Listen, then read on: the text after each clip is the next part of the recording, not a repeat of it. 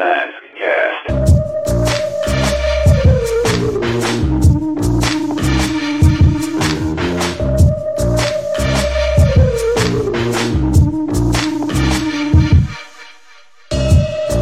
Welcome, MASKast agents, to another edition of MASKast Chat. We are live and eager to discuss Revolution, M.A.S.K, and the other entities of Revolution. I know we want to dig deep, but first off, I want to go around the virtual room and introduce ourselves. You've got Wyatt here on this end, and you have my buddy down south. Hello. That's Can Jason, you hear me? by the way. He doesn't know his cue marks when he's looking at it. Well, the Venom's been running so much interference that I'm not sure you guys can hear me, but we'll see. How are you, Wyatt? Yes, I am well. How are you down there in the south? Still hot, waiting for it to cool off. Hopefully it will be soon. Yeah, decided to get warmed up here, so I took Old Red out for a little spin. Nice. So, we have a guest. Yeah, and then I had to fight it. Yes, we do. We have a returning guest. We shouldn't call him a returning guest, a returning agent. Erik Tukey over at boulderhill.net. Hello. Welcome. Hello, How are Erik. things over on that side of the coast? They're good. We caught a mini heat wave also. It was like 90 degrees here today, so You have a Also mini heat wave warm. permanently, so what are you talking about? Yeah. true. Do you guys ever drop below 70 throughout the year? Yeah. Well, yeah. At Like- night, 1 o'clock in the morning. Yeah, no, it'll drop below. It'll start dropping off and staying below. Yeah, it'll get below 70 most days through until like February. At least for part of the day. Gotcha. Yeah, I mean, we're about to hit our, and some big air quotes here, but we're about to hit our rainy season, which is pathetic and minimal and whatever, but we'll get a couple of days with some rain, and so it should actually cool off a bit. So Nice. I don't know. Other than that, I've been just trying to keep up with Revolution Mm-hmm. because it's a lot. I don't know about you guys. I'm not following the other titles. I'm not following Action Man or Micronauts or ROM or Transformers or G.I. Joe. So just doing the main core title, and then I'm doing the M.A.S.K series, which so far we've only got the one shot. Right. So, I which think is what we're here for, about the right? same. Yeah. Cool. Well, I think we had hoped to have Bill also on the line from MattTracker.com, and he might join us a little bit later. But I think for the most part, really make too many notes. I didn't really have an outline for this show. I usually don't for the chats. So I thought it might be fun for us. Well, Erik, you did a review or have been doing reviews on your website. I know Bill did a little mini video podcast on his thoughts. But just for the sake of having all three of us here, I thought we could go around the room and kind of talk about our, maybe I don't want to say expectations, but Impressions? impressions and our kind of experience that first day when it came out. You talking about the M.A.S.K one I'm shot talking or about- yeah. Revolution? No, let's talk about the M.A.S.K comic Sure. mainly, and then we'll dip into Revolution because I know Wyatt's been trying to keep up. I'm up through number 2 and a couple pages of number 3 in Revolution, but yeah, mainly wanted to talk about the M.A.S.K one shot just because that was the hype, for months. Seeing concept art, finally getting a little bit of the vehicle art and such in the week or 2 weeks leading up to the release. So let's start with Wyatt. Do it. I was very eager to see this come to the comic books. I know we talked about it uh, off and on through the MASKast chats and even the brief intros, but I was eager to see what this was about. As many of you know, if you don't already, I'm not the comic book fiend that Erik might be, but I was still wanted to see what was in here. You know, I just figured, what the heck. So overall, I'm very pleased. If you've read my blog post article about it, there's a little ticks here and there, but overall, I am very pleased. I enjoy the nod to the 80s era vehicles. It's very intriguing how the story plays out. And really, the artwork is fantastic. Like I said, I'm not I'm no comic connoisseur, I guess, but the artwork is very, very well done for what it is. I'm really eager to see what else they bring out. I'm hoping that they keep it.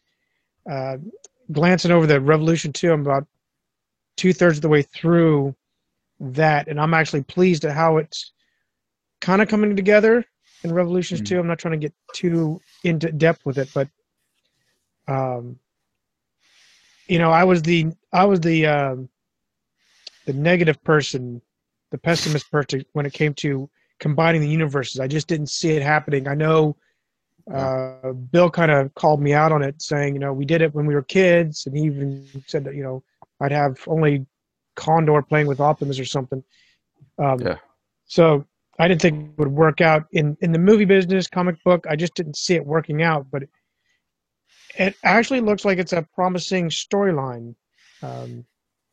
So that's overall, like I said, I'm pleased with what's come out with cool. The M.A.S.K series. Okay, Erik, you had probably the best experience, at least the opening day. Tell us a little bit about your little trip. Take us through that day to go up to this comic shop and actually meet the writer. Yeah, well, luckily, as much as I work, I do have some flexibility, so I was able to start my day late on that Wednesday. It's been almost a month now, hasn't it? So I went down to a local, well, semi-local, Los Angeles-based comic book store, and where I was fortunate enough to get to meet Brandon Easton, who I almost have to assume anybody here knows that he's the writer for the M.A.S.K comic book. And I was there pretty early because I did still have to get back to work, and it was a little bit of a drive. It was still about 30 minutes away, with LA traffic being what it is. But got to meet him. Really friendly guy. It was really cool. I picked up a lot of copies. I picked up about 10 copies. I think I picked up 10 copies of the M.A.S.K one shot. A handful of them are for me. I was able to get, for anybody who's tuning in, watching, and hasn't seen on my website, I was able to get a copy of each of the variant covers. There's one. There's the Tommy Lee Edwards one. Here's the really exciting blank white retail sketch one, which I guess the idea is that if you go to a convention or bump into one of the artists, they could do a mass sketch for you. And then there's also this cover. So the regular cover is the Tommy Lee Edwards cover, and I was able to pick up a bunch of copies of it signed. And one of the things I'll be doing is that, and I had kind of teased about it earlier, but I was able to get up the details yesterday that I will be giving away 2 copies of M.A.S.K #1 that have both been, or each has been signed by Brandon, and those will be going out to some winners that I select, and it's pretty easy to enter. All I ask is that you write me a short little email and tell me your favorite memory of M.A.S.K. So I've gotten a few people already. Happy to hear from you guys if you want, but unfortunately, Jason Wyatt, you can't win. So I'm gonna tell you tough luck on that. Do you take PayPal payments? I'm sorry. Do you take PayPal bribes? PayPal bribes. Oh, I don't know about that. We'll have to. We'll discuss it. Give one away and just you name your price and I'll get one off of you. Yeah. We'll have to. We'll talk about it in the wrap up meeting in the green room, right? Yeah, I guess I've won enough prizes from the M.A.S.K community lately, so I'll let that go. So the signing itself seemed to be pretty good.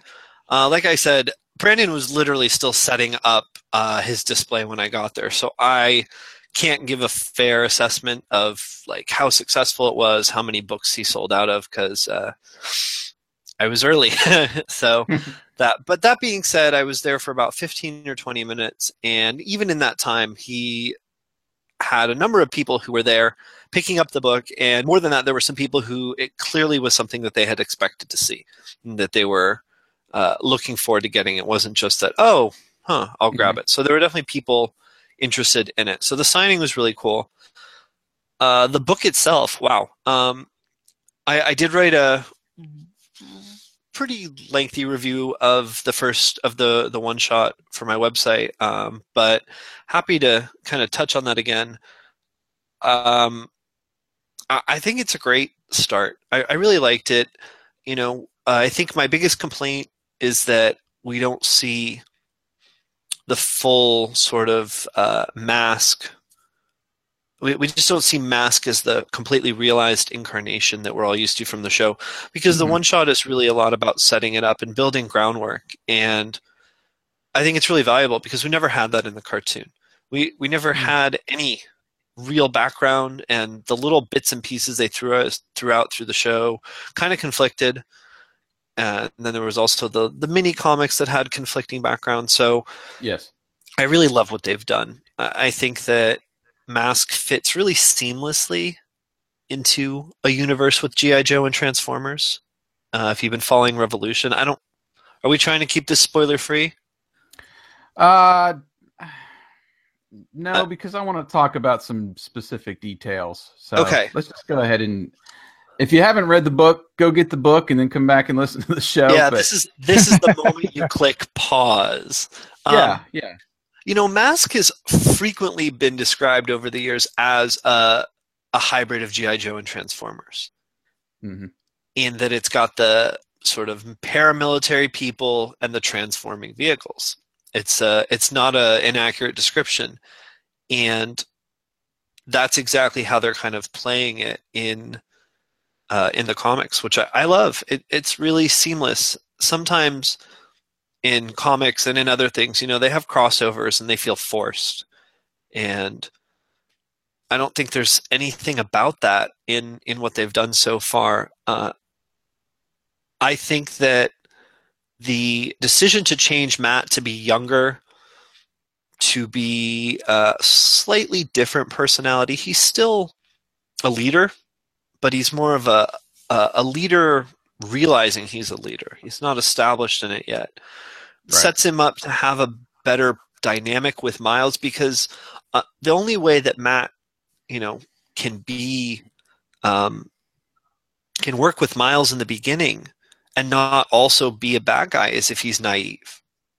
I think that's the only way. And that's the way that Brandon has portrayed Matt. He is naive and idealistic. And he has, in the story, I guess, they've kind of established that Miles knew Matt's father. And that seems like it's going to come into play later. I don't know. Did you guys get that impression too? Like the history? Yeah, I kind of got that impression. Yeah. There is some kind of history with his dad, and there's some incident that's happened that hasn't been revealed yet. And his dad's dead. And I suspect that Miles Mayhem may have been at least around for that event that caused the death. Anyway, but because of that, Matt trusts Miles. But even already in the one shot, and then sort of into the getting into Revolution, we're starting to already see that trust breaking down, where Miles is taking the Mobile Armored Strike Command team and moving them in directions that Matt's not comfortable with. And I love this setup because it really makes it explains the personal level to what will obviously be Venom and M.A.S.K, that personal vendetta between each other, because you're never as upset with someone as you are as with someone who betrays you. Right. And Brandon clearly gets that with the way he's writing it. So I really, really happy. I hate that we still have a couple more weeks to wait. I think that's probably like the worst part of this. I'm just like, give me what you've got. So Right. And then not to sell the art short, but the art is great. It's really fun art. It's really dynamic. Great colors, and I think that the art is just the right mix of modern and respect to the source. I'm with you there. And I pretty much agree with everything that you've said up to this point. Good, because I'm right. Not saying that I might have a few little things here and there, but we were talking about for so long. I mean, you remember on our M.A.S.K Day chat, when those first 4 or 5 pages or whatever was released, I had to read them. I couldn't wait. So I was very excited to get my hands on a copy, to see it on the shelf. I took a couple pictures. I went to there's 2 comic shops pretty close to me that are essentially across the street from each other, and I visited both. Nice. And I put I took some pictures, put those up on social media, and with our review that Wyatt I saw one and of them, did. I think. Yeah, Wyatt took some pictures too. You went to a comic shop, right, Wyatt, and grabbed a few copies. So yeah, I have 3. I have 2 of one and 1 of the other. I don't remember which ones. Well, I got pre-ordered all of the variant covers and such online, and then I actually went and bought a couple copies at each shop that I visited. See, didn't find you're just the one as bad as I am. I know, and I was vowed to. Well, the thing was, those copies didn't get to me until like a couple days after it was released, and I'm like, I can't wait. I got to get it on that Wednesday. I don't blame you. That was killing me, so that's why I ended up going. But yeah, I think coming in, I was on the fence as far as how much of what we know, for those of us who have been fans for years, is going to be included in the book. Like what percentage, And I think everybody going into this book pretty much knew that there was going to be some changes. There was going to be some modernization of what we know. And I think, and a lot of us, I think we're ready to accept that this is a new spin. This is a fresh start. This is, 2016. And I went into that with that kind of mindset that let's see what's going to happen here. And like you, Erik, I can't wait until November now just to keep the series moving, because I think there is some level of I feel like M.A.S.K is kind of being held back some because they have to include so many properties in Revolution. Right. So we're not, and it's that, the main series is going to be for focusing on specific characters and backstory and all that, and I get that. And also, we got, we've always known, and we've always been pretty upfront about facing this, but we have always known that G.I. Joe and Transformers are much heavier hitters than M.A.S.K. True. And Revolution has already, paid that out, and the books are focusing primarily on G.I. Joe and Transformers, and I'm okay with it. Well, I am too, because I mean, that whole second issue, I felt like 80% of it was M.A.S.K. The second issue was a lot of M.A.S.K. Yeah, it was a lot, and I don't expect that level, throughout the whole series. And of course, M.A.S.K. got a few pages in number 3, which is primarily bringing in Micronauts now. But I was really surprised that the level of M.A.S.K. was included there, and it was very good, I thought. Just going back to the Revolution one-off, I don't know. It was weird to see Mayhem inside like Boulder Hill, and starting that out where he is the head of everything. And I'm not saying that's a bad thing. I'm just saying it's weird. And then we see several of the agents. I think seeing Bruno was kind of a surprise, because in the concept art we only had Mayhem, Vanessa, and Rax. So we get another Venom agent in there. Right. I thought that was nice.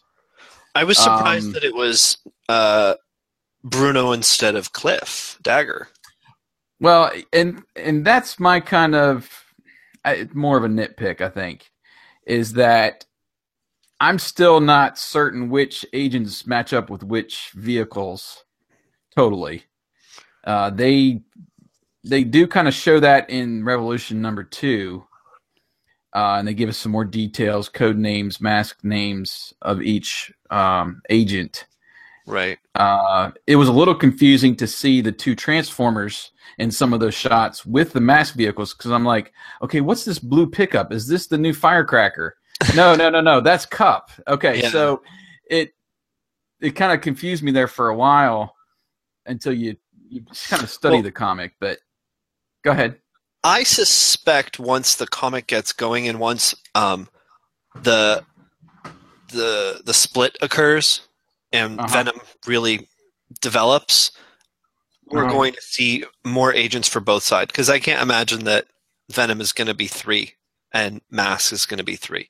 So I think my guess is that once maybe not issue 1, maybe by like issue 2, depending on how quickly the split occurs, though I can't imagine Brandon's going to wait that long because people aren't going to be interested in that. Then we'll see some of the other agents, and I'm thinking it kind of makes sense that Cliff Dagger wasn't in it, because he's supposed to be so dumb, and his personality is supposed to be like he would never be recruited. If that makes sense. Like he would never. He's not the top of the top. Yeah, you would never recruit him for anything except for the getaway driver. That you don't care if he gets caught. He's just not. You wouldn't go after him. But once you're kind of in a evil quasi-terrorist organization, your recruitment pool changes, and you take anyone dumb enough and willing to do dumb stuff. Yeah. Yeah. So I think we might see some of those other agents in that sense. But again, we still don't even have the main series starting yet. Right. And I agree with kind of where Wyatt was going and what you said about the nice nods to the 80s series. I thought that was a great scene with Rax, and him being the one saying that about, what is this, Antiques Roadshow? And you see the original Thunderhawk and Condor, and I think maybe Gator, Rhino, something in that shot. Rhino. And then, even though, like I said before, that I wasn't sure coming out of M.A.S.K. Revolution number 1 which agents went with which vehicles, you could still pretty much define what vehicle is what just by the color schemes, and the same with the characters.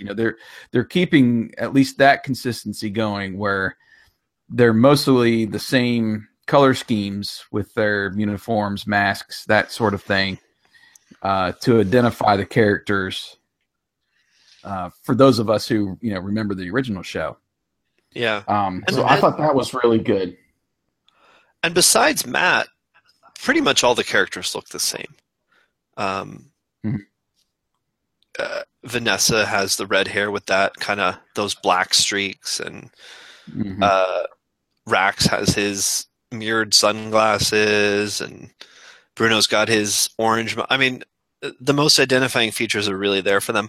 Also, one thing that was kind of fun was that there's a couple of those throwaway characters in the issue, right. And they're really throwaway because they don't even survive to the end of the issue, right? But what was less interesting than them is that in the part where they die, they're driving Gator and Jackhammer. Yeah, the old and they're having they're having like a race or see, I didn't totally understand that. I think it didn't seem like a race to me. It seemed like it was really just a test, more like a test bed for the characters, not so much racing. I guess it was a competition, but more of try these out, see if this fits you type of mentality. Yeah.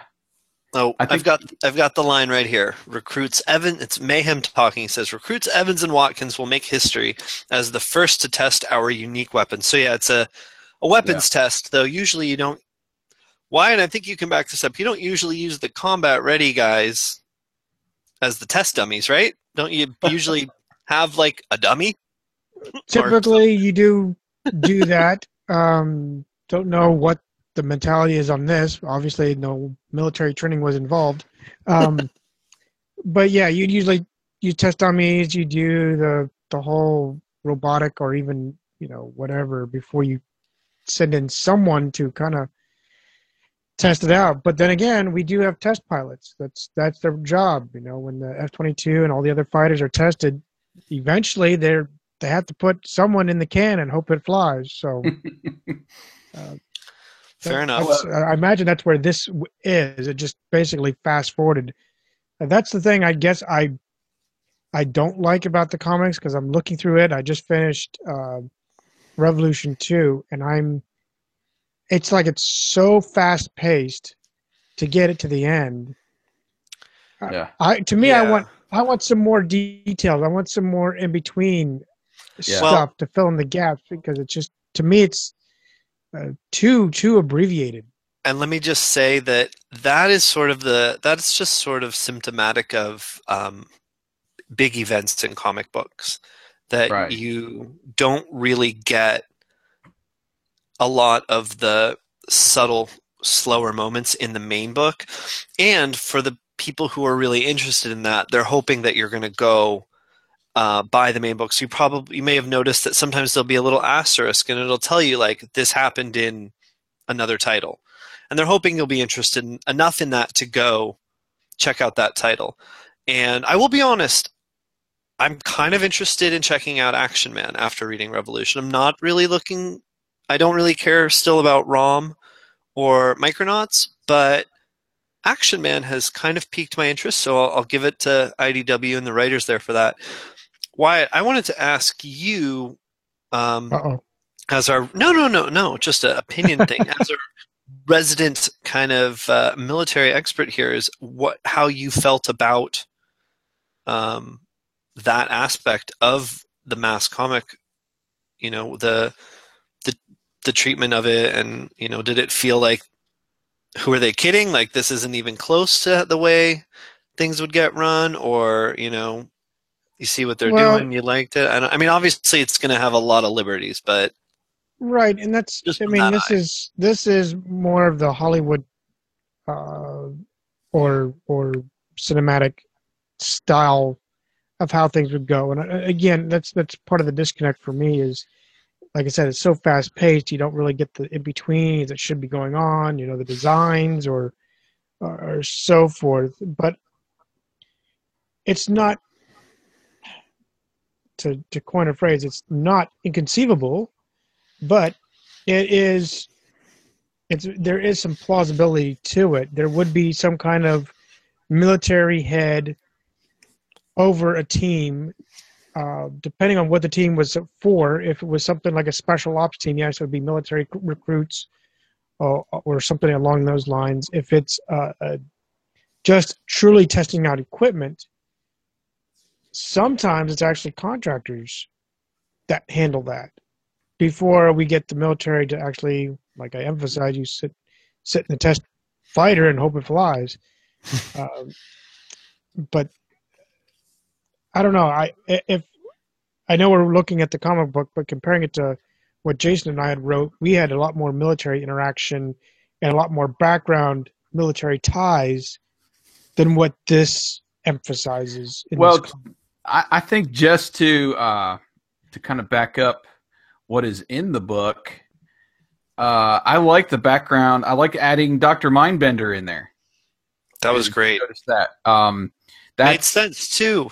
Yeah, that's Mayhem going beyond his knowledge and asking kind of a psychology or right when he was developing his profiles and training regimens for the agents. No, that's what I was saying about how seamlessly I felt like M.A.S.K integrated with G.I. Joe there.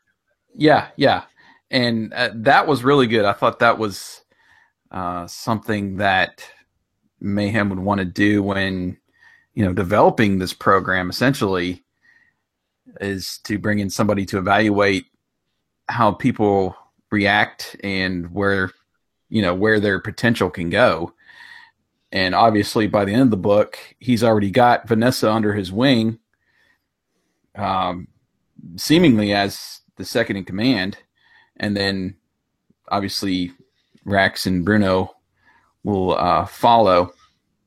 But I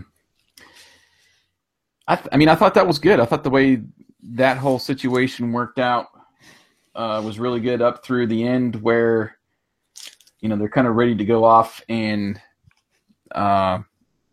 when Scarlet comes on scene to go, right. And then that pushes right into Revolution. I thought that was very good. But yeah, I understand where you're coming from too, Wyatt, where it is more the the touchscreen kind of universe. I did like when Mayhem offs those two throwaway agents. He's just using it was a thing on his wrist to activate. I guess to me it looked like those agents got locked into the seat, like their masks were. In other words, so they couldn't escape when he essentially detonated them. And even then, I think Matt calls out for those agents. It might have been the classic "no" line. I need to bring it up here, but I like. This is going back to what you said, Erik, about the origin story. There has to be some history. There has to be something there to create that tension, to create that separation that we're going to see in the original book. Yeah, or the new series is what I'm saying. The solo series. There's got to be some kind of tension there, and we see that Matt treasures human life really from a young age, and it's probably because of whatever happened with his father. Right.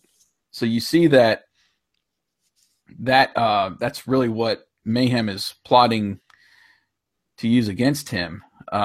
Just like it was in that comic book where I think it was Matt's brother that died. There's some experience that turns, and then you get this tension above what's in the cartoon series, because it's more or less, good guys versus bad guys. The bad guys are committing crimes, and the good guys are trying to put them behind bars. Well, Matt never loses any sleep, though, in the show. Right. Yeah. And in this one, it does go a lot deeper. Yeah. Mayhem is actually committing murder now, we see. Which is far above more what was going on. I'm not sure whether or not he was deliberately killing those two people. The throwaway agents, because And I think that that's great. I mean, I think the ambiguity there is awesome. He definitely is responsible for their deaths because he does activate that sort of secret watch device, and it kind of kicks the test vehicles into hyperdrive or whatever, and that's when they go out of control and explode. But we don't know if he wanted them to die or if he just said they're acceptable losses in the event that they do die, Right. which is what I thought it was originally. It could be. But that ambiguity, I think, is good because we do have more from Revolution than from the one-shot. We have what is sort of Mayhem's driving theme and force here is that he wants to save the Earth the way he thinks it needs to be saved. Excuse me. Right. And we get a little bit of that in that prelude issue where he's got that Decepticon, or I guess it was a Decepticon tied up. Yes. And, he's essentially torturing the thing. And even at that point, I think I don't think it's Matt, but it might be somebody else that's like, that thing's still alive. Don't you have Scarlet? Because Matt doesn't know he has him. That's right. But anyway, so yeah, I mean, there's a certain level of planning there, and even what I've said before about Mayhem in this comic, it seems he's like 20 steps ahead of everybody. Right. Which just adds so much more. And it's leading to, whatever event is going to happen to split the two factions in the solo comic. And I think that's just going to be a major event that will cause a level of tension between Matt and Miles that even the cartoon show didn't have, Yeah. So, but I guess kind of going back to what Wyatt was saying about needing some more scenes in between. Again, too, this is M.A.S.K's origin in whatever it was, 28 pages. Not even. It's only like 20. Yeah, right? and we're getting maybe that in Revolution #2. So it's still early, and I'm trying to take that in consideration too because I'm excited. I want to see more. I want to see more interaction and backstory and all of that. So we're still way early. Yeah. And I'm anxious to dive into those first several issues of the solo series. Let me ask you guys, and I want to periodically kind of bring up a few things because I'm trying to hear the criticism too from some of the fans that are like our age and know the original series, original comics, that sort of thing real well.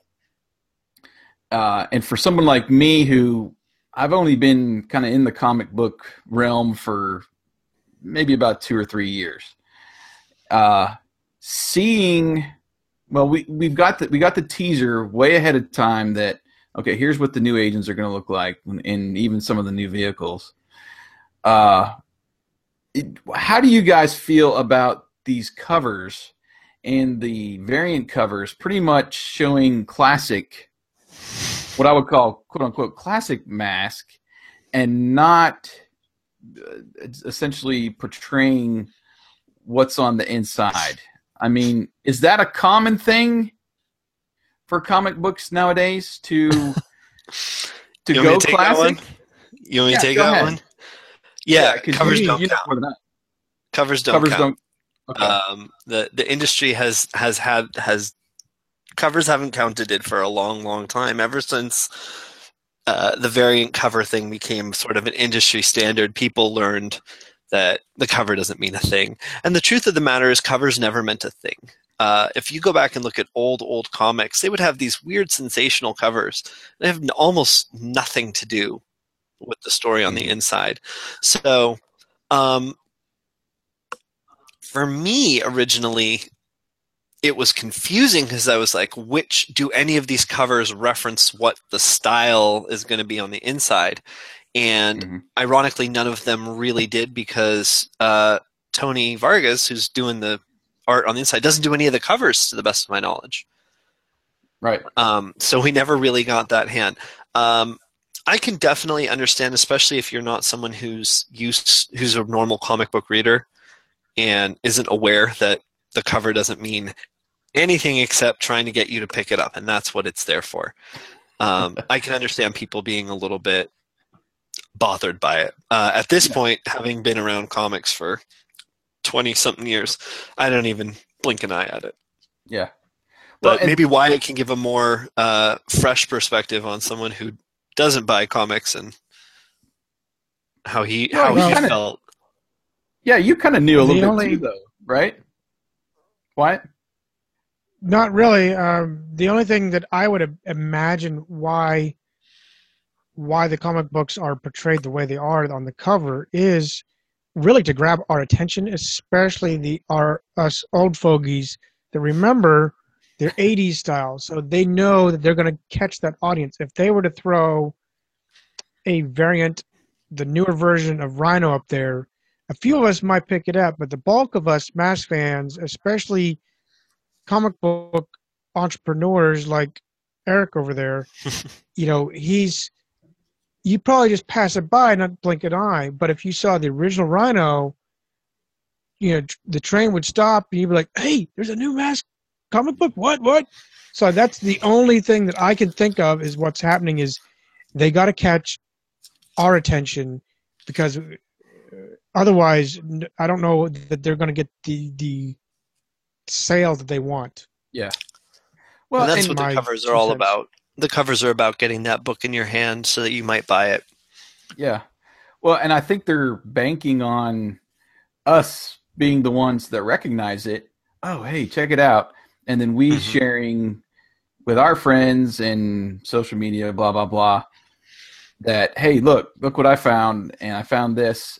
And then that's when the people that may not remember it kind of catch it, at a glimpse or something, and maybe do a little research and see, oh, okay, this is what it looked like back in the day.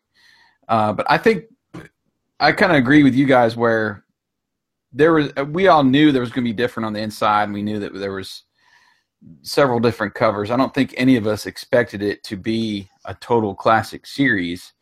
Is it a little tricky to get people to pick one up? Yeah, it might be a little bit. I mean, that's a sales ploy. But I didn't have a problem with it. I loved seeing some of these, great variants that these guys have been doing, not just Tommy Lee Edwards, but some of the other ones. The other thing really also is that, and it's a comic book. You pick it up off the rack. It's not like you can't flip through it right there and then. Correct. So it's not a complete bait and switch or anything there. So no.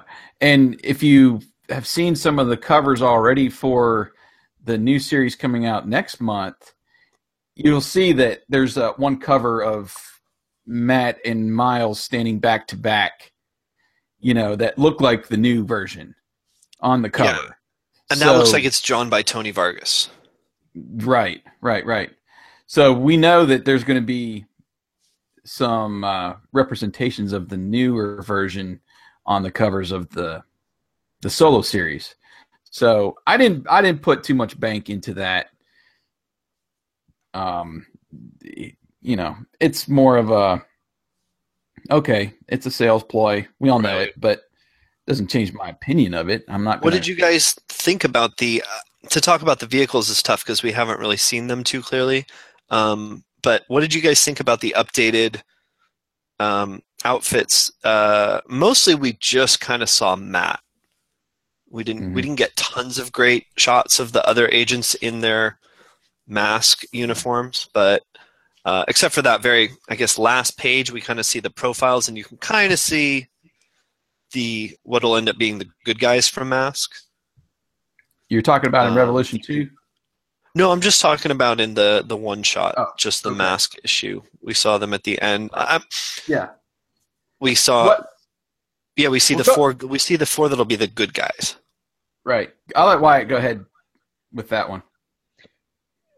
Like you said, Eric, there wasn't a great amount of detail or really a structured shot of the attire, but from what I can tell, the bulk of it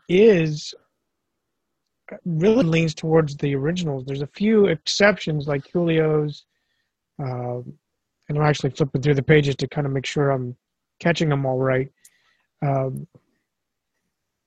Yeah, that's about the only ones I can see. So they look more like a throwback with very little modernization. There's a touch, but not a lot.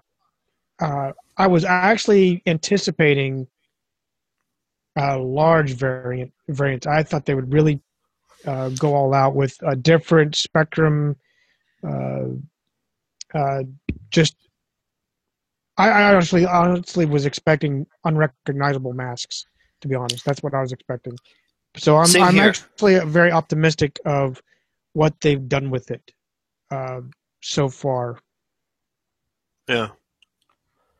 The masks seem to be very, very close to the original, at least for the characters we've seen.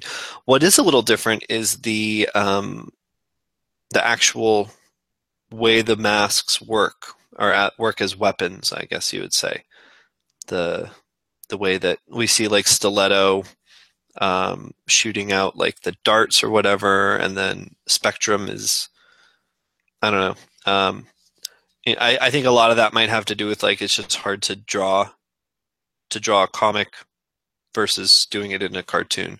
So to make it feel more dynamic, it does change things. Also, we still didn't see a lot of that. We only got like one page of it. But Spectrum. What did you think? Can you all hear me? me? Yeah, we can hear you. What was that? Oh, okay. What I was saying was there's that one page in Mask Revolution where Rex uses Stiletto and he fires like some kind of weird thing at Gloria. It's almost like a glowing spear. Yes. And I think she catches it and throws it back at him, and then Matt uses Spectrum to disintegrate it, basically. That shot of Matt in his gear and Spectrum in the bottom right, that really looks like the original Spectrum. Yeah. I think out of all of the shots. So yeah, it does look like. Well, I want to say Mayhem says in one point about the voice activation, something like that. Yes, he does. He says that it uses it has a whole bunch of different things that contribute to how it works. Which I know you guys have always kind of poked at that when you're doing your reviews in the episodes. That hey, how come he didn't activate his mask? Yeah, and there's all I'm looking for is some kind of consistency, basically. Oh. So they didn't. I mean, they didn't really use that voice command that they did before, but there's also. It looks like they're going to switch up a little bit of the capabilities as well, and a couple of them are going to. It seems like at least Julio's mask, which they are calling Gulliver, and Stiletto might have the same kind of abilities. But okay, so here's the thing, and this is what really kind of puts me over the edge, and I'm not trying to piss anybody off in particular, but as far as the fan community goes, M.A.S.K has this certain level of 80s campiness, cheese, whatever you want to call it, okay? Mm-hmm. And it's just not going to translate into modern times. It's just not. If you're trying to start something fresh and new, you're just not going to include it. So they essentially, grate this layer of cheese off of M.A.S.K. And what I mean by the cheese, this is like a mask called Hocus Pocus. Hocus Pocus on. That just sounds weird if you're gonna use it in a modern comic. And so I don't mind so much the name changes like that. So I think they gave Brad his racing series mask, right? That's right. They give him. They call it Eclipse. Eclipse. Okay, so that's more of a code name. That's a better name than Hocus Pocus. It seems like, right? I'm not stretching this too far, right? No, I agree. But I think that it's a change that's still done with great respect and awareness of the source, because, like you said, Eclipse is his second mask. So you wouldn't hit on that by accident. Yeah, that's them saying, let's pick a better choice. And I think you hit the nail on the head with this. There is intention behind what they're choosing, which masks they're choosing, what they're calling them, and what their abilities are. There's intention there. So this isn't Brandon and Tony making some kind of mistake. You know what I mean? Right. It's not like they totally forgot what this character did or what their mask power was in the classic series. I really honestly believe they've done their homework, and there's some intent behind choosing this and that for the new series, for the new comic series. Yeah, I don't think Julio Lopez's mask being called Streamer was going to be. Yeah, Streamer or Steamer. I don't know. I always got the going to Gulliver is much better. Right. So you're kind of getting rid of that kind of campy feel from the original series, and you're making it fresh and modern and using modern terminology more than that kind of cheesiness. So I get that. I understand that, and it doesn't bother me. Now, if I was a purist, I'm like, what the heck are they doing? You know, why are they making so many changes? It looks like Gloria is driving Firefly. And why does Firefly look like a VW bug and not a dune buggy? You know, that kind of thing. I could nitpick this whole comic about stuff like that, but that's not what they're trying to accomplish with it. That's not what their intent is. Right, and that's my opinion. And I think that's important to recognize. It's that they didn't make mistakes. Like they didn't do things thinking that they were being source accurate, and then it was a screw up. They made deliberate choices and changes, right, for their new rendition of the material. And one thing I think that's really important to recognize also is that the audience for M.A.S.K in 1985, 6, and 7, and the audience for this comic book in 2016, they're totally different. The M.A.S.K audience in the 80s was really shooting for boys from the ages of like 5 to 10. And this comic book is not for a 5-year-old any day of the week. This comic is for, at the best, I would say probably people who are 20 and up. Yeah. Because I don't think that your average, even like your average 15-year-old is not going to be buying this book. He's not going to care. And so to be aware of that is good, in my opinion. I don't think that's a fault of it. Like you said, look, if you want to just take every single moment where it is not exactly the same as the cartoon, you'll have tons of them, and you'll have a miserable time reading it, and just don't buy it. It's not going to be the M.A.S.K from 1986, 1985. That show is done. We all love it. You know, I mean, the three of us talk about it way too much, but it ran for 75 episodes 30 years ago. And you can go watch those 75 episodes, and you can get the British comics and the American comics, and you can go and love all that stuff. But to me, I have no interest in trying to compare them from a nitpicking standpoint. There's just no value to me. I want to enjoy this for what it is, and for what it is, I think it's really fun. Yeah. So I agree that if you just look at it and you're like, man, this is too messed up for me. I can't follow. It's weird seeing mayhem at Boulder Hill, and you could stop there, and I won't fault you for it. But I don't know. I just feel like I feel like they've done enough to keep us happy in this being the first step to a comeback, and also enough modernization to it for somebody who's buying the book for Transformers or G.I. Joe to see them and their vehicles and be like, oh, let me check this out. Kind of like you're doing with Action Man. Yeah. There's a perspective there as well. Idea, and you have 20 whatever pages to grab their attention. Right. And I do want to say, as much as I said that, like, I don't want it to be exactly the same and I'm not looking for it to be exactly the same as the original, I would have been disappointed if it was completely different.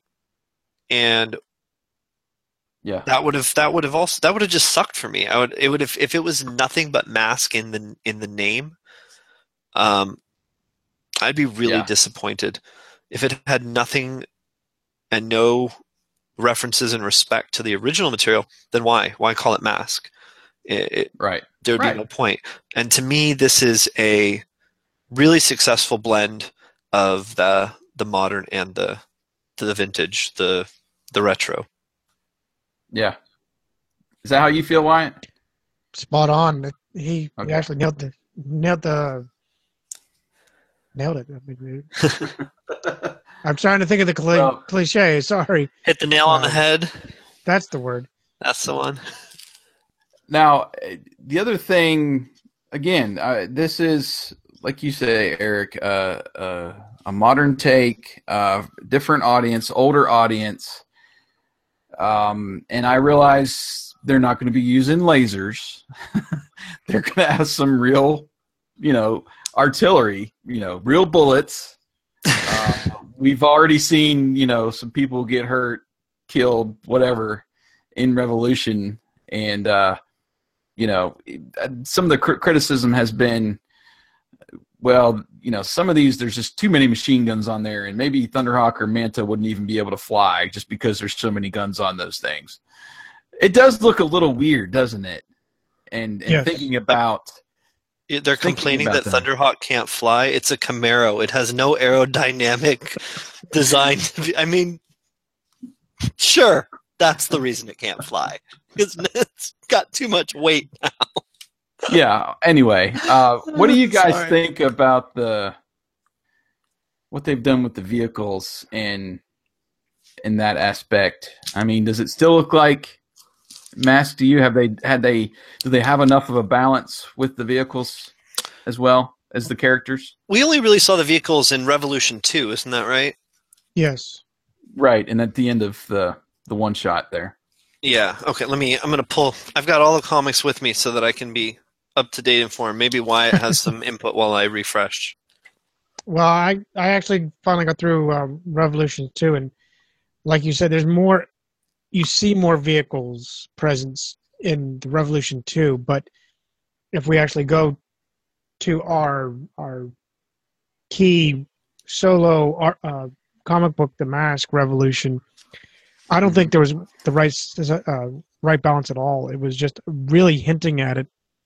You see the old, you see the test bed, and then there was kind of a new, maybe, was there even a new glimpse of, yeah, there was.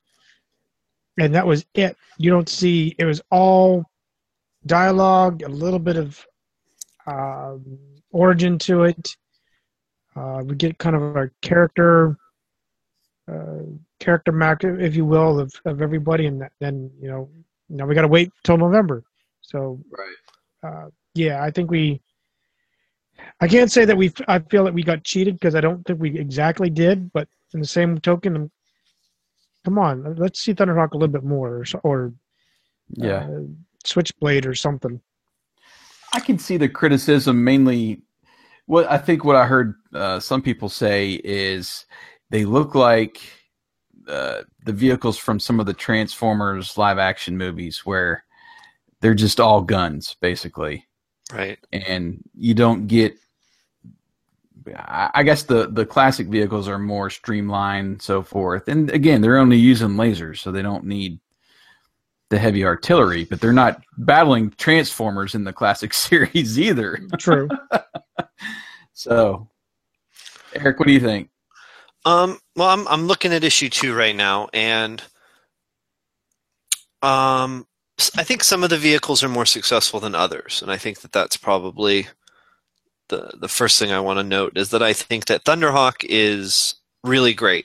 It seems to be, and it's very close to the original. Yeah, it's got guns on it. I mean, what did you want it to have? Like, it has to have weapons. So, I like Thunderhawk. I think Condor looks pretty good as well. You know, the problem also with Piranha is that Piranha was always a little bit awkward.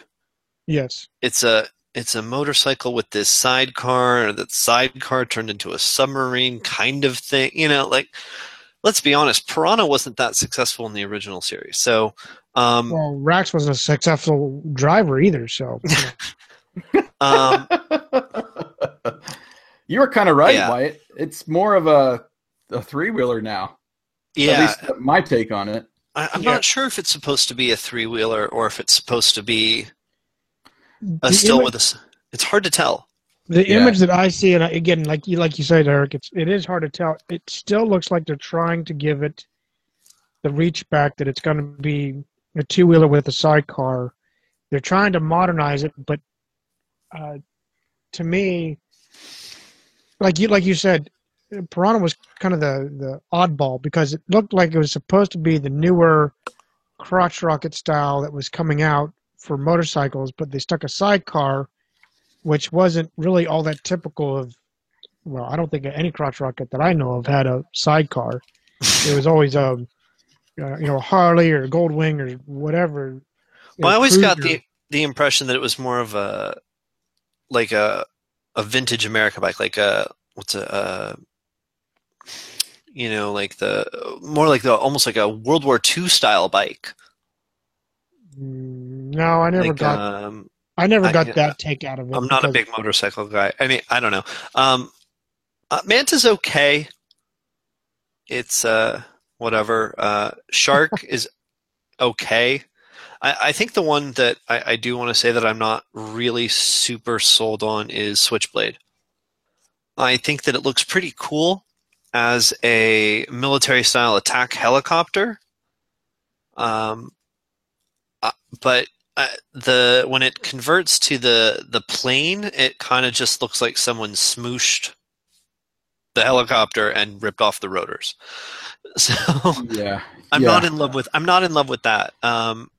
Rhino's fine to me. Rhino's got an actual trailer now. Yeah, I was gonna say they gave it a trailer, which I think that's cool. Actually, I think it give them some opportunities to do stuff with that. Looking back on it, it kind of never made sense. Rhino didn't have a trailer. Like, why is this? Rhino did. Go ahead. Sorry. No, it's like, why does this truck keep rolling up, but it doesn't have anything with it? Well, I know when Jason and I originally wrote our script, we did have a trailer, and that was our really a haphazard repair shop for on the road. Yeah. That was the original intent. Mm-hmm. But then as we went back through it, we were like, well, it would be nice to have, but is it necessary? Not really. So we eventually omitted it, and now it's kind of odd to see it that a trailer. I won't call it resurface because it was their idea, but it's like it did resurface in our take in Revolution 2 there.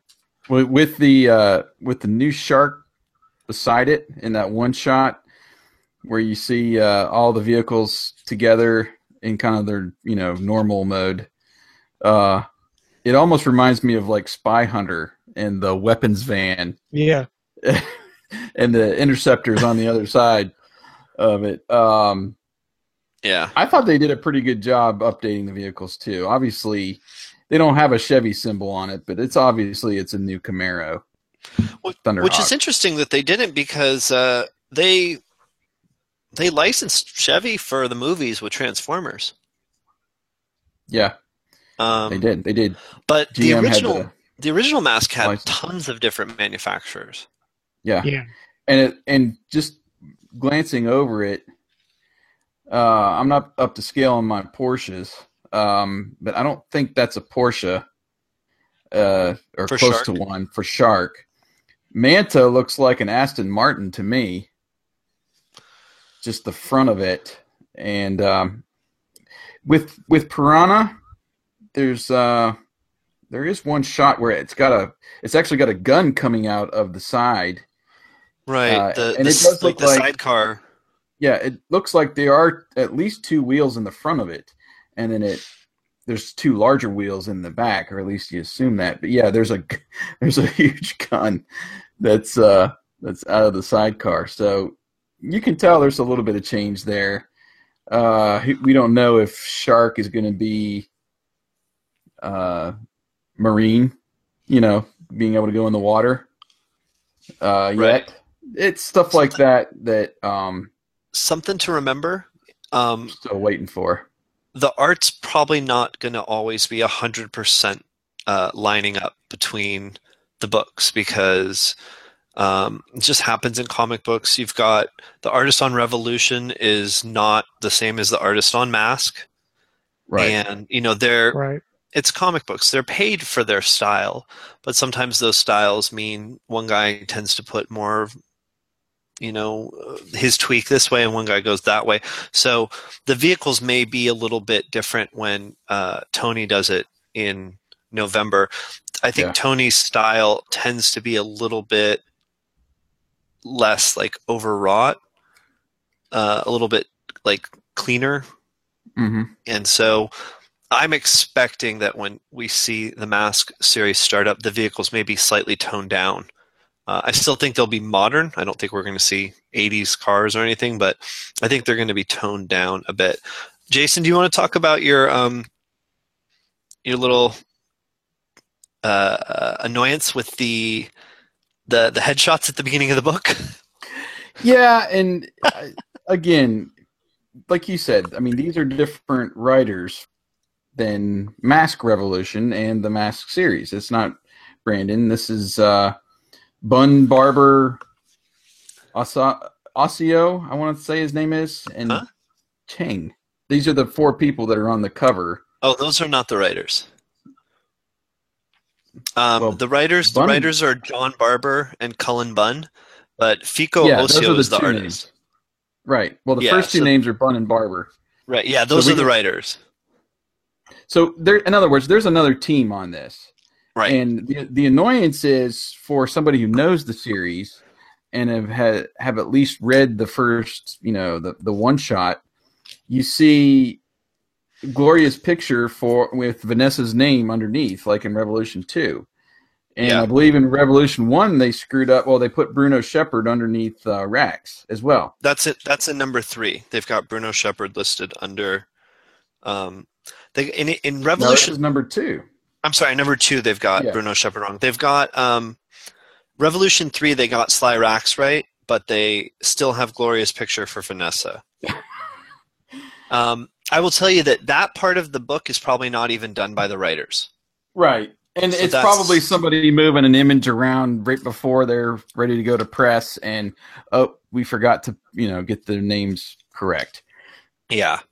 And probably nobody is going to be too confused by it that are just coming into the series or just getting to know Mask. It's just those of us that it's like an annoyance to me. You can't even get the people right, and you're trying to introduce them, Yeah. So it is frustrating that they didn't pay a little more detail to that. And that's just the world of comics. I know. I wish I had a better answer for you than that, but so that's it's a negative thing for, like I said, for somebody like me and you guys who know the series and obviously know the characters, that it's wrong. But somebody else that's coming in, they're probably just getting to that first page where there's actual stuff going on and don't even pay any attention to that detail, How do you guys feel about the Revolution storyline in general? Again, we kind of said that this is going to be a spoiler-included story, but basically it seems that Earth is kind of at war with the Transformers, but it's all because of the background problems caused by some things called the Wraiths, which I guess are shapeshifters, blah, blah, blah. Yeah. What do you guys think about it? I was able to follow the story pretty well. Action Man and G.I. Joe, that worked well together seemingly. And I liked that there was a history there between, Mainframe or one of the G.I. Joe characters that knew Action Man. And so that was pretty well integrated there. And then, it's different having... Well, at first it's different having Autobots and Decepticons on the same side, because this is like years after, Megatron's war, and Soundwave is right there alongside Optimus, so that's weird. Yeah, and I guess that happened in a story that came before. Yeah. And then, obviously, G.I. Joe and Transformers have squared off before, going all the way back to the 80s. I have a 4-issue series of G.I. Joe versus Transformers that's, I don't know, probably around 85 or 86. So there's a history there, but it's still kind of weird seeing them duke it out. It's good guys versus good guys sort of a thing, and there's different motivations there, and I think they've pretty much made that relatively clear. And for those who know ROM, I only got the free issue on Free Comic Book Day, which I thought was pretty well done. And if you know a little bit about ROM and the Wraiths, you know why he's in there shooting and killing G.I. Joes. You can kind of assume, at least, that these aren't the people that are actually there. And it's these Wraiths that have infiltrated G.I. Joe, essentially. And ROM's trying to kill them off. But there's some confusion there, because obviously you see G.I. Joes die, and of course they're going to want to avenge them, So there's that whole there's several different stories, and I haven't read number 3 yet, where they introduce Micronauts, and there's this whole other looks like some quest to kind of save their world. That's parallel to what's happening with this purple ore 13 or whatever they're calling it. The substance that's which is energon. Cybertron. Or sort of. I think they can convert it into energon, is what they say. But anyway, so there seems to be several. It's almost like you've got several parallel lines that are going forward, and every once in a while there'll be a curve where a couple of them will meet and then come back out, to be parallel again.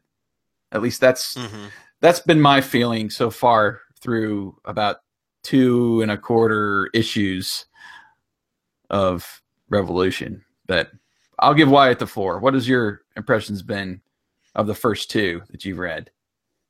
Well, I'm actually kind of impressed with the story. Like you, Jason, you actually said most of what. I guess I'm trying to figure out. Like you, it looks like it's a war between the Transformers and Earth. What I've liked, I guess, overall, is actually they'd start getting into, at least M.A.S.K seems to that the Transformers have. They're actually not just straight out robots. They're actually a life form. Right. So you kind of get the humanity kicking in, and then that's where you see the deviousness coming out from Miles. So I like that spin that's going on, and I can't help but in the reach back to the 80s movie Transformers, where you see Optimus transformed into his truck, a very nice cab over truck, and he says, "That's a question you should ask yourself," which was an actual line from the right. 80s movies. So it's nice to see that. But back to the overall story, I'm still trying to figure out exactly where they're going to go with this. It seems like I said, and even you've hinted that it's a war between Earth and Transformers, and it seems like they're all just looking for this Order 13 and Energon, essentially. And I just like to see what's, like you and the rest of the readers, what's going on? Where is this going to go? How are they going to really integrate everything? Is it going to be M.A.S.K teaming up with Transformers, and then it's Decepticons versus whomever, or what's the correlation going to work out? Well, one quick thing, and I'll let Erik talk about his impressions so far too, but it's all about perspective. And what I really took out of Revolution is, yes, there's this problem, this Or 13.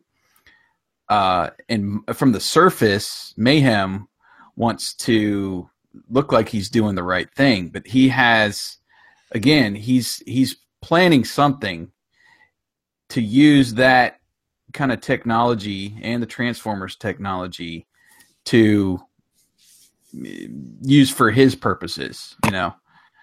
So that's even involved in the story. So there's several different, you can see the motivations from each side, I guess, is what I'm seeing so far. But go ahead, Erik. I'm jaded. I don't really generally enjoy large crossover events, so I'll just throw that right out there. That being said, this one isn't too bad. It's I guess at this, going into it, my biggest fear was just that it would feel so clunky trying to integrate all of the different franchises together. And it hasn't really felt that way. I've been pretty happy with everything that's been going on. It's very light on the sort of subtle moments, which I wish it had more of, but that's what the main series are for. Right. Obviously, there's just so many different books going on, getting mixed together between Action Man, ROM, Micronauts, G.I. Joe, Transformers, and M.A.S.K. That's just a lot of properties to try to give screen time to. And, it's okay. It's fun. I don't mind it, and I'm happy for every moment of M.A.S.K we get. But to me, I think the M.A.S.K standalone series is going to just be leaps and bounds ahead of what Revolution is. Some people are really into those big crossover stories. They love seeing everybody come together, and there's still going on. Yeah, I liked him. I liked him a bit when I was younger. I've said this before. I worked in a comic book store for a number of years, and I realized that for the most part, the main reason to do these big events is because it drives sales up, because you get people who buy books they wouldn't normally buy because they're about a character they don't care about, but because it references a story for a character they do care about. And that's kind of what was happening with Action Man for me. I was like, I don't really care about Action Man that much. It's kind of interesting, and it'll tell me more about what's going on with M.A.S.K. So it is a ploy to an extent, even more than having a cover that doesn't describe the art does. But I think it's okay. I'm really excited for the M.A.S.K series, though, and I think that's going to be. I'm just so driven to see that. Yeah, and that's exactly where I'm at with the book too. Again, I enjoy Revolution. Mm-hmm. I'm having fun with it, but I think I mentioned even recently, it does feel like M.A.S.K is almost handcuffed in what they can do or what they can bring to the table when we want so much more. We want more agents, we want more vehicles, even though we've gotten a lot in Revolution 2. M.A.S.K is still kind of handcuffed to this Revolution timeline. And that's really not it's not a negative thing, but for a fan like us, it just pushes us more towards November when we're going to get the solo series and we're going to get to explore a whole lot more then than we are now. It's almost just like a taste. We're getting a taste of M.A.S.K. We're getting a taste of, their capabilities, the new characters. It's kind of a warm up, and then now for us, it's going to be all right. As soon as Revolution is done, number 5, which I think is either end of October or beginning November, we're right into the M.A.S.K series, and obviously that's an intention of releasing a new series like that, because Micronauts and Action Man and Brahm, they've already released several issues. So here comes M.A.S.K, and I believe they're doing another G.I. Joe series, or at least the G.I. Joe one-off is going to be, I think, released later. Anyway, I'm in agreement with you as far as it's good. I'm liking what I'm seeing with the integration, but there's a limit there, and we'll get more, hopefully, in November. Yeah. So. And Revolution will end. Let's all be aware that Revolution is not going to go forever, and right. My hope is that M.A.S.K comes out of it. There is that they're calling it, I believe, Revolutionaries, a series that's going to start when Revolution ends, and it looks like it's going to be some kind of integrated team that's going to keep some part of the story going. I've seen an image. It does look like Thunderhawk is on the cover, but I didn't see any agents, so I'm not sure if M.A.S.K or maybe 1 or 2 of the agents or something is going to be included in that. But we've also seen Vanessa and Sly on, I believe it's an Action Man cover. So yeah, but again, the covers don't mean anything. Well, it's true. I just don't want you to think that that's gonna. Well, for me, and this is just me, I'm guessing probably you guys will agree, I'm waiting for the M.A.S.K solo series. I might glance at some of these other properties if they're including some of the M.A.S.K characters that I might enjoy, but again, I'm gonna be buying physical copies of the M.A.S.K series. I'm just downloading Revolution, so there's a difference there. I still think with So you're just buying the digital copies for Revolution, Right. Yeah. Gotcha. I was not aware. That's kind of my attitude. I want to have M.A.S.K in my hand and read it, flip through it, not virtually. Not that there's anything wrong with that, but that's just my attitude towards Revolution. In that I'll read it, I'll keep it on my my Google Play drive, but I want the physical copies of M.A.S.K to flip through and to keep in my physical collection. That sort of a thing. That makes a lot of sense. Yeah. I just hope that the regular M.A.S.K series gets enough love and attention out of Revolution that it can go for a while. And I know it's supposed to be ongoing, which means it doesn't have an end. I think it's probably likely that it will have an end. I don't expect it to continue for 50 years like Spider-Man. But I'd love to see a couple of years or a few years of good storytelling with Brandon or whomever he might pass it on to, just to give us some great new M.A.S.K stories. And the nice thing is when it's outside of Revolution, he's less constrained with what he can do, or with whatever any writer that takes over it. Because, like you said, Jason, he's trapped on the Revolution timeline right now. He can do he did the prelude because it happens before Revolution, but until Revolution kind of plays out however it's going to go, he can't get too crazy in the main M.A.S.K series. Yeah. Or else it just they won't line up. They won't overlap correctly. So I'm actually kind of looking forward, as much as I'm looking forward to issue 1, I'm really looking forward to M.A.S.K post-Revolution, I guess. Agreed. So. Yeah, and I think all of us want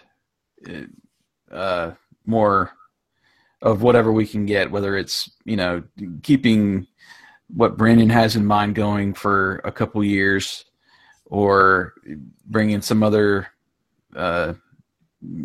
iteration of M.A.S.K alongside it would be fun too. But the cinematic universe, if we want to touch on that just for a minute. Did you guys see the story that was up on Wall Street Journal? Are you talking about the announcement of the writing staff?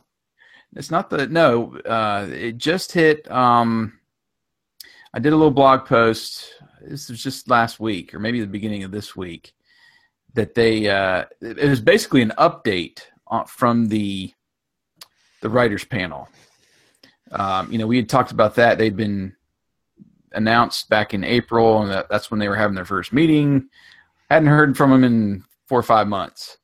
And the Wall Street Journal did an interview with them. And Ivica Goldsman, who is the kind of head of the writers' room for both, he was the one that did, for the Transformers and came up with all these new Transformers movies. And then they brought all these other writers in from, some of the Marvel universe and such. And made mention of M.A.S.K a couple times in the article, and the direct quote, and whoever was doing the interview or story had made a quote about how they were going to develop M.A.S.K in the cinematic universe. And it essentially came back to that comic book in 2011 that was like Unit E. The one that was only at the convention, right? Right. And Goldsman talked about it being set in Detroit, and it's going to be this young, diversified team. And they discover some kind of magical property to develop the masks and vehicles, essentially. Right. And I was like, what? That was that idea that we all were kind of like, huh? Yeah. See, now, to me, it just seemed like, okay, there's somebody at Hasbro that has this concept, somebody up high in the food chain that tried to convey that in that little comic book there it was like a spread, like 2-page spread. Right. That's still valid. It's still something they want to do and develop. And, nothing out of it didn't seem like much out of what we're going for in this comic book. But the only thing I could pull out of that was like, okay, so you've got, in the cinematic universe, you've got Visionaries, which is a magical property. So maybe that's why they're having to play out that angle to introduce Visionaries into the world, and maybe they're handcuffed to that. But I don't know. I thought it was interesting that little nugget came out of this interview with one of those, with one of the higher up guys in the writing room. Right. That they would kind of revert back to something that we've already kind of seen, sometimes those people are given old information. I think that could be part of it too.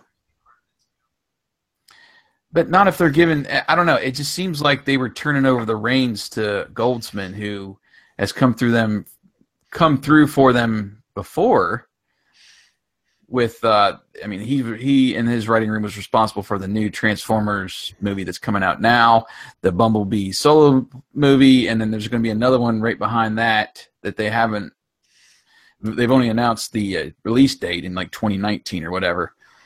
So to me, it was like, okay, here we're getting all these great writers together. You have at least the reins for now to come up with all these concepts and stuff.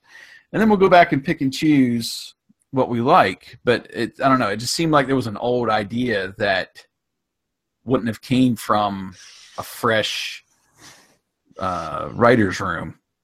Right. I see what they're you're going saying. for. And the other thing in the back of my mind too is, especially with this announcement of Hasbro's own convention. I don't know if either of you had seen that too. MASKon. Yeah. Not a good name. It's coming out next year. But, Hasbro's a toy company. Hasbro makes toys. They want to develop these ideas, these movies and, animated series, whatever. They're all geared towards so we can make toys, at least in my opinion. Obviously, they want their movies and stuff to make money. But the question is now, okay, if and when we ever see M.A.S.K toys again, is it just going to be one or two here at HasCon that are convention exclusives that they're going to be like 50 of total ever made that might be a throwback or might be a M.A.S.K character on one of their little action figure toy line guys, Or, where would a new toy line come from? Would it likely come after or, right before a M.A.S.K movie is I think released? it has to be with a movie. We're not going to see a toy line out of a comic book. It just isn't going to happen. No. I don't think we're going to see the original toys, only because I don't think that they have the original molds anymore. I think those are all sadly gone because, as we all know, M.A.S.K was Kenner and then it was owned by Tonka, and it's moved too much. To be honest, I don't know if I want the same stuff that we already have. There's obviously some vehicles like Shark that we'd all love to see. Because we never had them. Right, exactly. So I would like to see something like that, but I don't want to see a whole Series 1 toy line released. I'd rather have some new stuff, whether it's based on the classic series or something new. I think we all want new stuff, right? Yeah. I would be. Or am I just totally crazy? I wouldn't. I don't want to see necessarily a re-release of the old stuff, but it would be cool to see them re-release, but to do a new release of the old style Thunderhawk and Switchblade, and stop right there. So just give me those two, and then be done with the retro, and then I want to see new stuff, but I don't think we're ever going to see a toy line without a movie or a TV show. I don't think it's ever going to come from a comic book. Not even a couple? I don't think so. It's really unlikely, in my opinion. What do you think, Wyatt? I know I'm off on a buddy trail, but we are. We're on a. Well, I'll have to defer to the comic book expert. I don't think. I honestly don't think we're going to see anything come out of comic books. But I guess there's always a chance of anything happening, especially if you do a GoFundMe or something. Yeah. But I would lean towards if a show or a movie surfaces, then we would probably see something come out with it. I'm getting more and more of the impression just from hearing that story about the writer's room, and then I'd love for Brandon to come on the show and talk a little bit more about him, but it seems like there are some absolutes that Hasbro is passing along to these creative people, that they are essentially having to work with and come up with some original stories based on those absolutes. That makes sense, given that they've got that huge cinematic universe they're crafting. Right. But even, I don't know, it just seems like trying to adapt something from a comic book 5 years ago that nobody bought, I don't know. There's just something missing there to me. And it just seems like these guys aren't, at least maybe with some of these other properties that aren't so popular that everybody knows, Optimus, and everybody knows G.I. Joe, and these other smaller properties now that they're trying to integrate into a universe. It's like, okay, you're going to have to stay within this because we think this will work with the kids. You know what I mean? And I'm sure there's a lot of that for the movie development, and not as much with the comics. I don't know. It just kind of sucks to me. And again, we don't want to see something that we have, it's just mask and name only. We don't want to see that.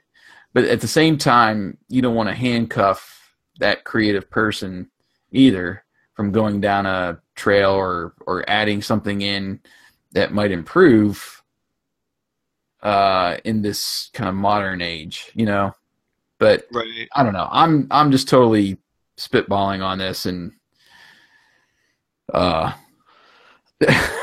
speculating. You're just generating conversation. That's what it is. Yeah. Anyway, it's interesting to me, and I'm eager to get that announcement of a M.A.S.K movie and the other movies in the universe and see what. Yeah, I don't think we're going to see those movies for a long time, though. Well, we're not going to see a M.A.S.K movie for a long time. Well, from what that I believe it was the Hasbro CEO that mentioned in that recent article that it's like essentially a 5-year plan, right? From start to getting to the point where they're finally releasing the plan and what they're trying to get as the result. So take that for what it's worth. It's going to be, at least probably 5 years from now before we get a M.A.S.K movie, if not more, which kind of sucks. But it's not to say that they can't. Yeah, they could fast forward it if they just bought our script. We'd be done. Well, it's not to say that they won't sneak Matt Tracker into a G.I. Joe 3 like we've heard rumors about, or one of the other characters into a movie to introduce M.A.S.K. Maybe it's the after credits scene for G.I. Joe 3 or something, but it could happen. Yeah, so we could get something maybe a little bit earlier than that. But anyway, I guess putting that to bed. What I mean, what do you guys think about how? Well, maybe I don't want to go there. I don't know. I feel like this is just from me and from our social media accounts, our blog, interaction with that.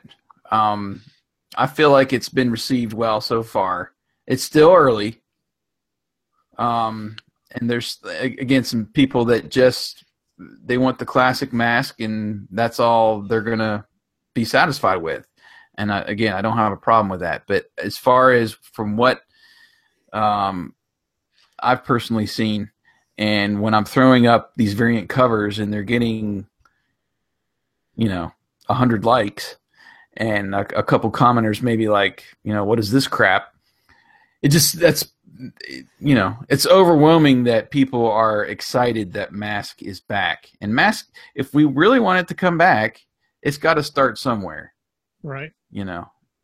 And I feel like so far, we've got an issue and part of an issue and a small part of an issue so far. We haven't got that full series yet that we're all anxious to see, but I don't know. Right. I feel like it's been well enough received to. And I think the sales have all been pretty good too. Which, we can say what we want, but sales are really important. And unfortunately, yes. The companies, they're out to make their money, which, it's okay. I understand it. It's a sad fact of life. Yeah. They can't keep making a comic if it doesn't sell. And so right. I'm glad to hear that M.A.S.K is selling decently. Yes. And the other thing I want to mention too is, and I don't know if a lot of people have noticed this. I mean, there's only, I don't know, how many people have liked our pages collectively or whatever. And some people might have, might have liked your page and not ours yet. That sort of scenario. A lot of overlap, though. But for the most part, it just really seems like Brandon and Tony and Tommy, and to a certain extent, Fico Asio, I think his name is. Yes, that's been doing some of the Revolution cover and art. They've made an effort to get plugged in. Oh, yeah. And I see them on several different pages. I see them in the P&A group and some of the other Facebook groups. I see them on Twitter. When something like a cover or announcement or something, they're tagging us in it on both Facebook and Twitter. That says a lot to me, and they want to hear people's opinion. They want to be plugged in. They want to see how they can improve. They want to see what they're doing right, what they're doing wrong. And for somebody, like us who are really plugged into the community of M.A.S.K fans, to see them there and interacting is really cool. And I think it means something. It means something that some people that have been critical up to this point seen, and I think they need to know about that. They're really trying to get an overall glimpse of what people are feeling about this. And our community's small too. Again, so I think a lot of them have tried to join groups and pages and stuff to get a glimpse of every little part of the community that they can, because we don't have one big huge website somewhere with message boards that go on forever. Although, of course, Bill did at one point. He had a larger message board online, which is now a Facebook group. He locked it down. It's available as an archive. I know he was just having tons of problems, unfortunately, with spam. People were going on and posting ads for nothing. Ads for used cars and stuff. I don't know. But anyway, I just wanted to personally applaud and make known that from what I've seen in my unique perspective here, the creators of the comic book have really tried to plug into the fan community, and not just for reception, but also to take suggestions and interact. And it's really cool. It's really cool. I don't think you see that a lot. I'm not on a Transformers site or G.I. Joe site or anything like that, or He-Man. There's several of those out there and message boards and such. I don't know how much the creators go in and interact with the fans, but probably not for Transformers a whole lot.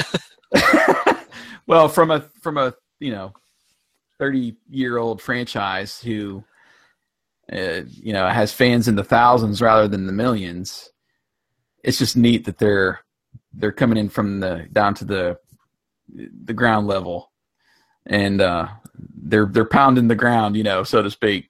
Yeah. To really interact. I think that's really cool. Oh, I love it. And that also, I think, speaks to what I was saying about how you can tell that there is a respect for the source. They're doing their homework, and they're making choices. So, yeah. I don't know if you guys want to throw some final thoughts out there. I feel like we've hit a lot of the topics that I would want to. I hope so. And again, I wasn't trying to, I wanted to get some other perspective rather than ours, because I thought for the most part, at least, that we enjoyed what we've seen so far.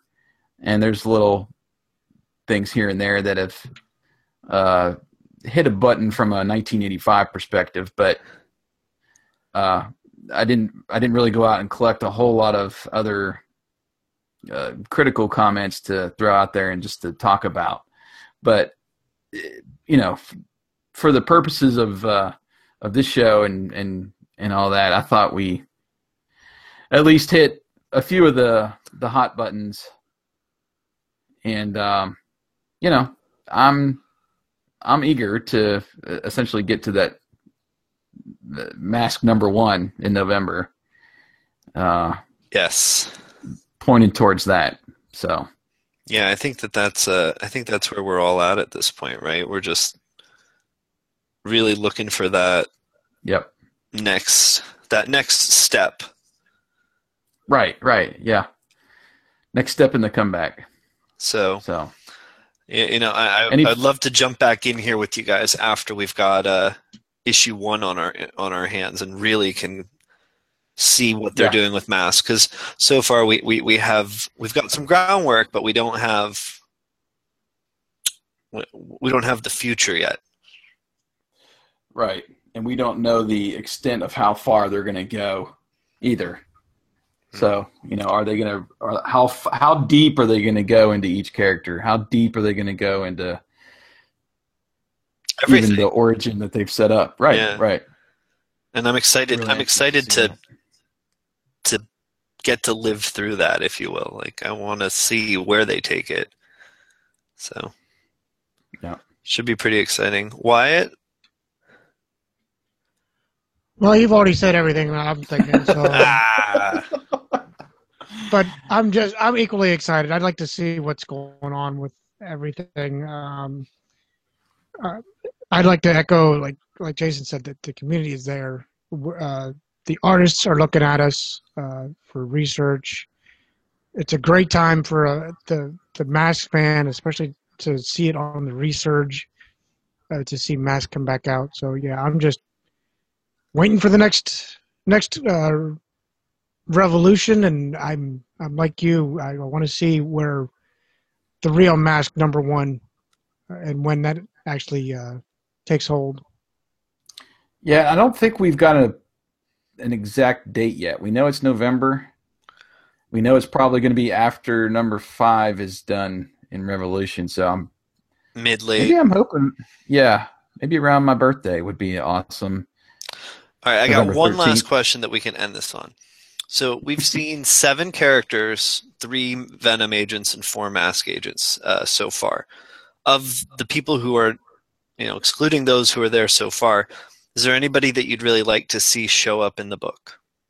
And we don't need reasons. Let's just. Well, who do you want to see?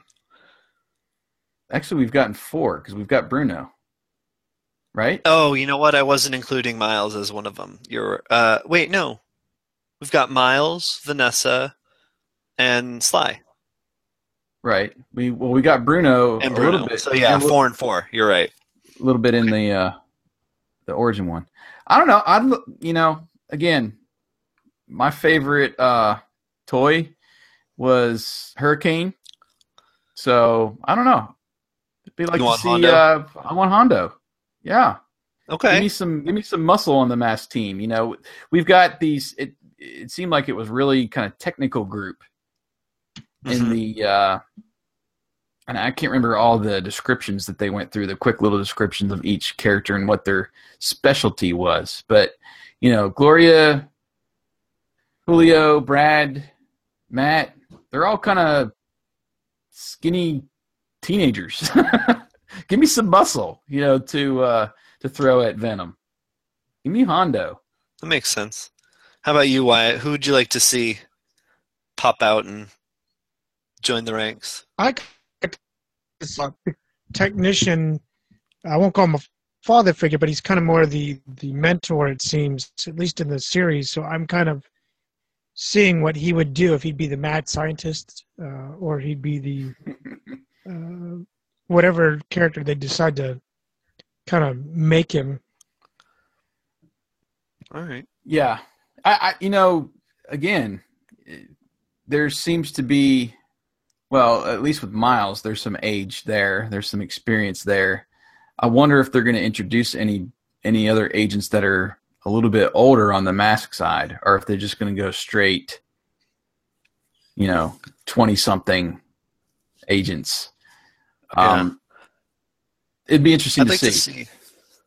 I'd like to see Buddy Hawks because he was always supposed to have these underworld contacts and stuff in the show, but because it was a little kid show, I don't think they were able to really do much with that. And Right. since this whole setting is much more adult, I think we could see some cool moments from him. He was always a little different than the rest of the team. Everyone else was, I don't know. There was always something about Buddy Hawks that I'm like, he's got to have done something bad somewhere along the line to know all these people, right? So I'd like to see him and then see some of that stuff happen. So Cool. Cool. Yeah, I don't know about the Venom side. You think of Nash Gory, he was kind of a pipsqueak. I don't know if you really want him back. Who else is there? Is Mayhem's brother going to make an appearance? I don't know. maybe Maximus, I hope not. Maybe he comes back and he joins the M.A.S.K team. I guess anything's possible. I don't know. I'm just spitballing again, but yeah. Well, let's do this again once we've got issue 1 in our hands next month. Yes, I'm definitely want to, and maybe we'll get Bill to join us. I'm not sure what happened tonight. We were hoping to have him just for a fourth opinion, but I did want to make mention too. I think I might have at the top of the show, but go over to his site. He's got his little review of the comic, and of course, Erik said before, he's got his review of the M.A.S.K one shot, and you got reviews of Revolution too on your site. Not full reviews. There, I touched on a couple of things from the M.A.S.K perspective. Gotcha. If I was going to go down the whole Revolution rabbit hole, I think I would just lose my mind. But I did want to address a couple of things that I saw that I thought M.A.S.K fans would be interested in. Yeah, and you did. You have shared some pictures too of all the covers that you got featuring the characters and such. I've been buying any of the covers that have M.A.S.K featured at least on some degree. So issue 2 I bought a lot of covers. Issue 3 I only bought a couple. So if IDW wants me to buy more, they need to up their M.A.S.K saturation. And I got to vent really quick because I was so off this week. I decided, okay, I want to buy a variant cover for Revolution 3. I wanted to get the one that looks like it's Matt Tracker and a couple Micronauts, and they look like action figures hanging on a peg in a store. That was a really cool cover. I was like, okay, I'm going to get this one. I'm going to buy a physical copy. Like this one? Right. So I pre-ordered it through a company that I used before. Unfortunately, the pictures were incorrect on their website. Oh no, they sent you the wrong one. So I got a ROM variant for my number 3. So I'm gonna have to hit the. I don't know how many of the variants they sell in stores, but I'm gonna go check out the comic shops. Well, actually, I think you're in luck because I think that Matt Tracker action figure is the normal cover. I don't think that one's expensive. No, it's a variant. Really? Oh. Yeah, it's like variant D or something. They got C and D mixed up in Revolution number 3 on this website, and weird. Anyway, I emailed them and told them their website was wrong, so hopefully people will not make the same mistake I did. But anyway, they've already reduced prices on a lot of these. I don't know about the physical copies, but you go over to Amazon. A lot of these are already $1. I think M.A.S.K Revolution is $1, the digital copy. So yeah, take that for what it's worth. It'll prices will come down a little in a little bit. They always will. It's hard to once you get invested in a series to wait, but anyway, I had to vent a little bit there that I wanted that cover and I didn't get it. Well, so all right, well, we do appreciate you coming on, Erik, and my pleasure. we'll get you back on when that other book comes out, and we can dive into the solo series. So I'm still crossing my fingers that we might get Brandon and or Tony on the show to chat a little bit. And if they do come on, if we do work something out, I'll be sure to let at least our email crowd know that we're going to do that. Maybe we'll have you send in some questions to ask them, because I always like to take an opportunity if we got a chance to interview somebody for everybody to also participate in that, whether indirectly through questions or something like that. But anyway, we appreciate you, man. It's always good to talk to you. My pleasure. I always happy to talk about M.A.S.K, as you know. Yeah. Wyatt, are you still awake? I feel like we always dominate. That part, you usually do, but actually, you know how we had our internet problems with you guys? Mine started acting up. So I heard like the last